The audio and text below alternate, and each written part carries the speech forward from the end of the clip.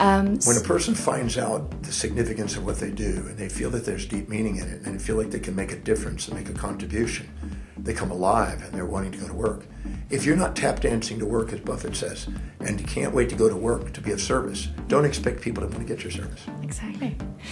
And I think that then also speaks to about how you show up, because if you're showing up with this perception, you're not able to deliver or offer that value in exchange. I know that you have a very well-developed test on your platform that allows people to actually determine what their highest values are. Can we talk a little bit about, what the highest values are, how that works, so it's a little bit easier for an entrepreneur to maybe sit down and look at that and to kind of do a bit of what is those little circles and the lines connecting the dots that we do when we're kids. Yes. So it's easier for them to maybe go through a little practical step to get to what those are so they can align them. Well, on my website, drdemartini.com, there's a complimentary value determination process. And it's really very eye-opening. And I would do it more than once. I do it now, today, I do it a week from now, a month from now, and every quarter. Because you are evolving as a human being, and there's tweaking going on in what your values are, what's priority to you. And you need to keep current with what that is. Sometimes it changes more frequent, sometimes less. But if you just ask somebody what their values are, they'll usually tell you what they've injected from society, the traditions, conventions, and the ideals that they think they're supposed to be, instead of what their life demonstrates. I'm only interested in what their life demonstrates, because their hierarchy of values is dictating how they perceive, decide, and act, and their life is really reflecting what they really value. Many people say, I want to be financially independent, and then they don't show it because they keep spending their money on consumables that depreciate in value and they never get hit financially. So what they say they want to do and what they actually do, I'm only interested in what their acts are. Yes. I'm not interested in what people make up in their head. So this value determination process clears past the facade that you might give yourself and actually looks at what your life demonstrates. It looks at how you fill your space, because things that are really valuable to you keep close to you. It looks at how you spend your time. You make time, find time, spend time on things that are really valuable to you. It looks at what you're energized by. When you're doing things that are high in your values, your energy goes up. It looks at what you spend your money on. You won't spend money on things you don't value, but you'll find money for things that are. It looks at what you're most ordered in. Things that are high in your values, you bring order and organization to. Things that are low in your values, you let go into chaos. It looks at what you're disciplined. Whatever's highest on your values are spontaneously disciplined to do. It looks at exactly what you think about, visualize, and talk to people about most. And talk to yourself internally about most. Because that gives you an idea of what goes around and ruminates in your head. Because whatever's highest on your value determines your thoughts, your visions, and your internal dialogue. And then it looks at what inspires you. Because the things that inspire you are the things that bring tears to the eyes, is the thing that you're committed to getting done. And the things that people do that inspire you is a reflection of what's important to you. And then you look at what your goals are that you've been persistent on, that you are actually making come true. Not the ones that aren't, but the ones that are. And then the last thing is, what do you spontaneously want to learn about, listen to, read, video, watch, etc. Because you constantly want to learn about what's really important to you. If you go through this 13-step value determination, it takes about 30 minutes. If you do it integrally and not write down what you think it should be or what you wish it would be or what it used to be, but write down what your life demonstrates. If you'll do that with integrity, at the end you'll summarize it and you'll look at it and you go, gosh, no wonder I'm having the reality I'm at.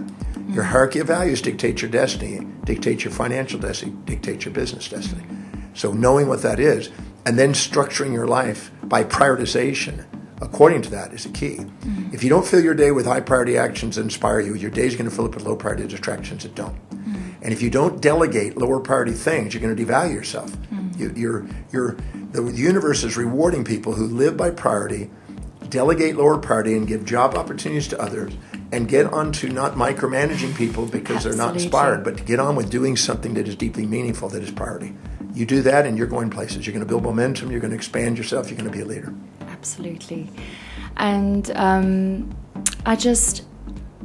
in terms of your own journey, you've been on as a speaker, a mentor, a author, to name a few. how do you align your values to the work that you do? I don't align the values to the work. I align the work to the values. You're a reflection of your values. Your job is to find the link between what you're committed to doing, you say you want to do, and make sure it's linked to the highest values. Because if you link it the other way around, you're subordinating to an outside idealism. But if you actually find out what is expected of you, how it helps you, you're doing it because you're winning. Absolutely. And so that's the key. It's not about linking your values to things. It's you're linking what you're doing to what you value most. So you have deep meaning in what you're doing. Exactly. Do you have any insights or tips for entrepreneurs around communicating, once they've been able to link to what they find have deep meaning, and being able to link their business back to that, to potentially, as you were mentioning, empower, but also share that as a vision with their team members, and to install the same kind of, not necessarily their values, but that they align with that deeper purpose? Well, there's a number of exercises it's wise to do. First of all, the greatest teacher, the greatest leading component is exemplification. If you're inspired, if you're prioritized, and you're doing what you love, you give permission for other people to do the same. Then what you do is if you hire people, the key is hiring people that are inspired to do what's need to be done. If somebody doesn't see the relationship between these job responsibilities that you're delegating and their highest values, they're not going to be engaged. You're going to then have to go down and micromanage them and push them uphill and motivate them. And motivation is a symptom, never a solution for business. If you're having to motivate people with punishment and reward, you got the wrong person. If they're intrinsically called to do that, if they're intrinsically called to do it, they don't need to be motivated. Exactly. You're getting to delegate it and they run with it. And surrounding yourself with people that do that liberates you to go on and do what you're inspired to do. But if you're sitting there having to micromanage people, you've hired people to feel good about yourself with your own ego, looking down on them, thinking you're important, instead of actually hiring people that are more powerful than yourself, so you can release it. Exactly. And if you free yourself up by surrounding yourself with people that are fully engaged, you liberate yourself to go on and let them advance that. Because the people I delegate to know more about what I'm doing in the things I'm delegating than I do. If there's no way I can keep up with all the things I've delegated around the world and all the different people around the world. I let them become the experts in that area and surround myself with those experts. Exactly. And it also allows them to then empower themselves based on what they're good at and not what you're telling them to do. If they are not inspired to do it, you got the wrong person. Exactly. If you have to... I hired somebody one time. I said, if I gave you $10 million right now and you didn't have to work, what would you do with your life? And if it isn't matching what I'm asking for, thank you very much. That's it. Why would I waste my time on somebody that's just needing a job? I don't want desperate people needing a job. Exactly. I want people that's that are on a just mission there for to the go. money, because it's not going in the long term. It's not going to do anybody justice. Buffett hires the people to run his companies on people that don't need the money. Yeah, He makes sure perfect sense. Yeah, they're already financially independent. They're doing it because they want to do that job. Yes, because but you exemplifying a congruent objective is one of the biggest things. Because if you're not doing it, don't expect to surround yourself with people doing it, because nobody's going to want to work around somebody that's I not completely inspired. agree. There's a lot of I want to use the word self-mastery. I'm not saying that's exactly the correct word, but it actually comes down to how much you're investing in terms of becoming as close to as you can of what you see your purpose to be, and how that... Well, your highest value is the purpose. Exactly. Your telos, as Aristotle called it. When a person identifies what's truly most meaningful to them, most inspiring, most fulfilling, and they go and pursue that and prioritize their life accordingly and ask, what are the highest priority actions I can do today to fulfill that? And how do I delegate everything else? Because anything you're doing that's lower on your values, you devalue yourself. And anything that's highest on your value, you revalue yourself. And until you value yourself, don't expect the clients and customers, employees to value you. Yeah. You have to. If you want to be the leader, you have to be the leader. Exactly. And that means living by priority. In philosophy, they called it a priori versus a posteriori. A priori was living by an deductive mechanism from a divine calling, if you will. Exactly. And posteriori was basically letting the world on the outside induce it. So having the capacity to live by priority is the key in this game. Absolutely. I think I certainly see on a weekly basis clients that we're working with, that we new people I meet, and there is a sense of being stuck in their businesses. They started the business because they had this high value purpose. And then somewhere in between, they got involved in working so hard in the business that they're actually not able to do the greater purpose of that. Yeah, they're not delegating enough. Yes. So is there any other insights or tips maybe about how they can get unstuck once they know all of this? Yeah. Well, the first thing to do is to make a list of everything they do in a day. If a person will take a piece of paper out, put 6 columns on it. On the first left column, write down every single thing you do in a day, personal and professional. And I don't mean general things like marketing and accounting and things like that. Every detail, every action step you do in each of those categories. Once you make a very thorough list, right next to it, write down what does it produce per hour? What does that particular action step produce in an hour? You need to look at what's really producing versus just stuff. A lot of times people are busy doing stuff that don't really do anything. They're majoring in minors and minoring in majors, not doing the 20% that gives them 80% result. So they go in there and they identify what exactly is the productivity per hour. And they have to extrapolate that the best they can. So if they spend 20 minutes on it, multiply it times 3. If they spend 2 hours on it, divide it by half. Find out what it produces per hour. And if it doesn't know what that is, do your best assessment of that. So that way you can look and discern what's really priority. And then reprioritize that list according to what produces the most to least. Then next to it, and that's the third column, is what is the meaning it provides. A 1 out of 10 scale. Meaning at 10 is like, I'm inspired to do it. 1 is, I don't want to go to work. And reprioritize it according to what's really meaningful to you. Because you got to find out the thing that's most productive and meaningful to you to want to be fully engaged. The next one is, what is the cost of delegation? If you were to hire somebody to get it done at the same standard as what you would do, or better, greater, what would it cost? And that's everything, not just salaries, but every cost, from the paper clip to the pen to the depreciating assets that are involved, the room space, the equipment, the training, lost time, cost, everything.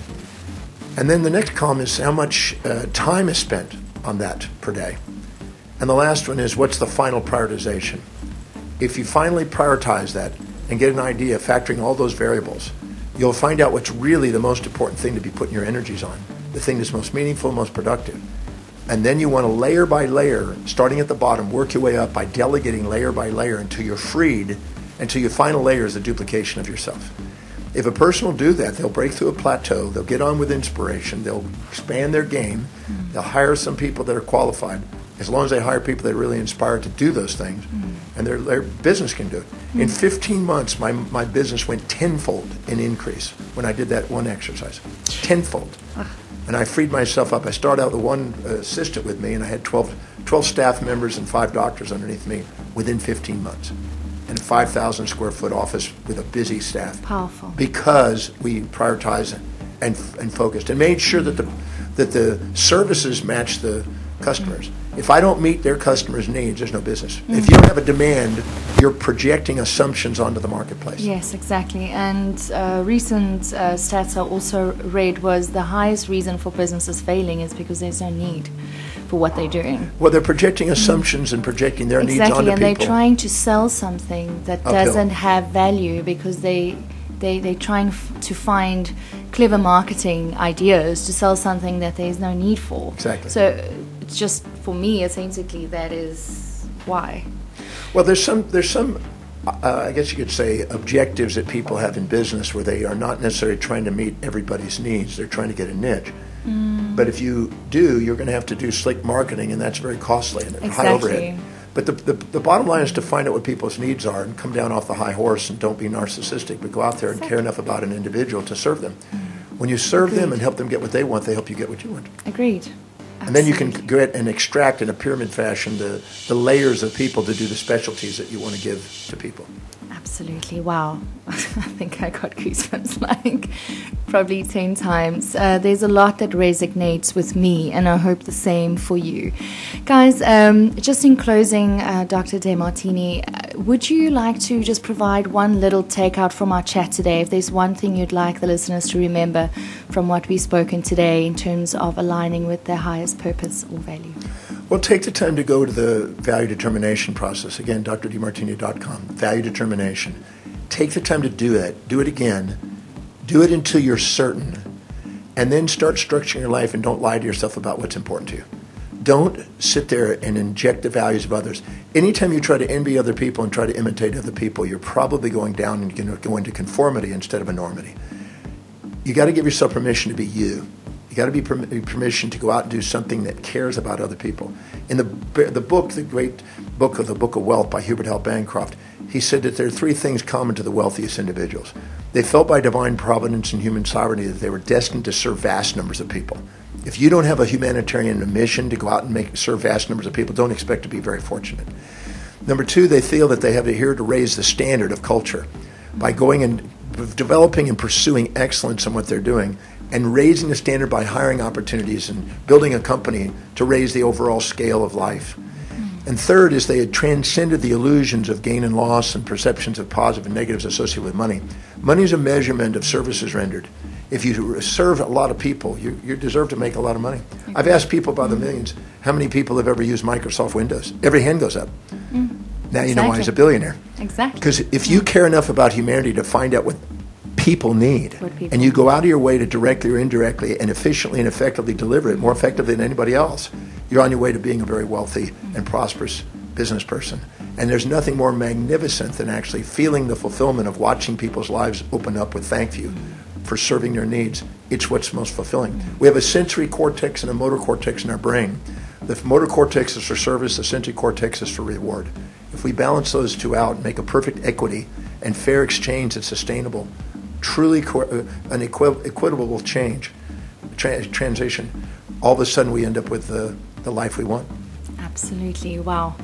There you have it. I think that there's a lot of food for thought. If you've just tuned in, you're thinking what we are talking about, there will be a podcast a little bit later this week.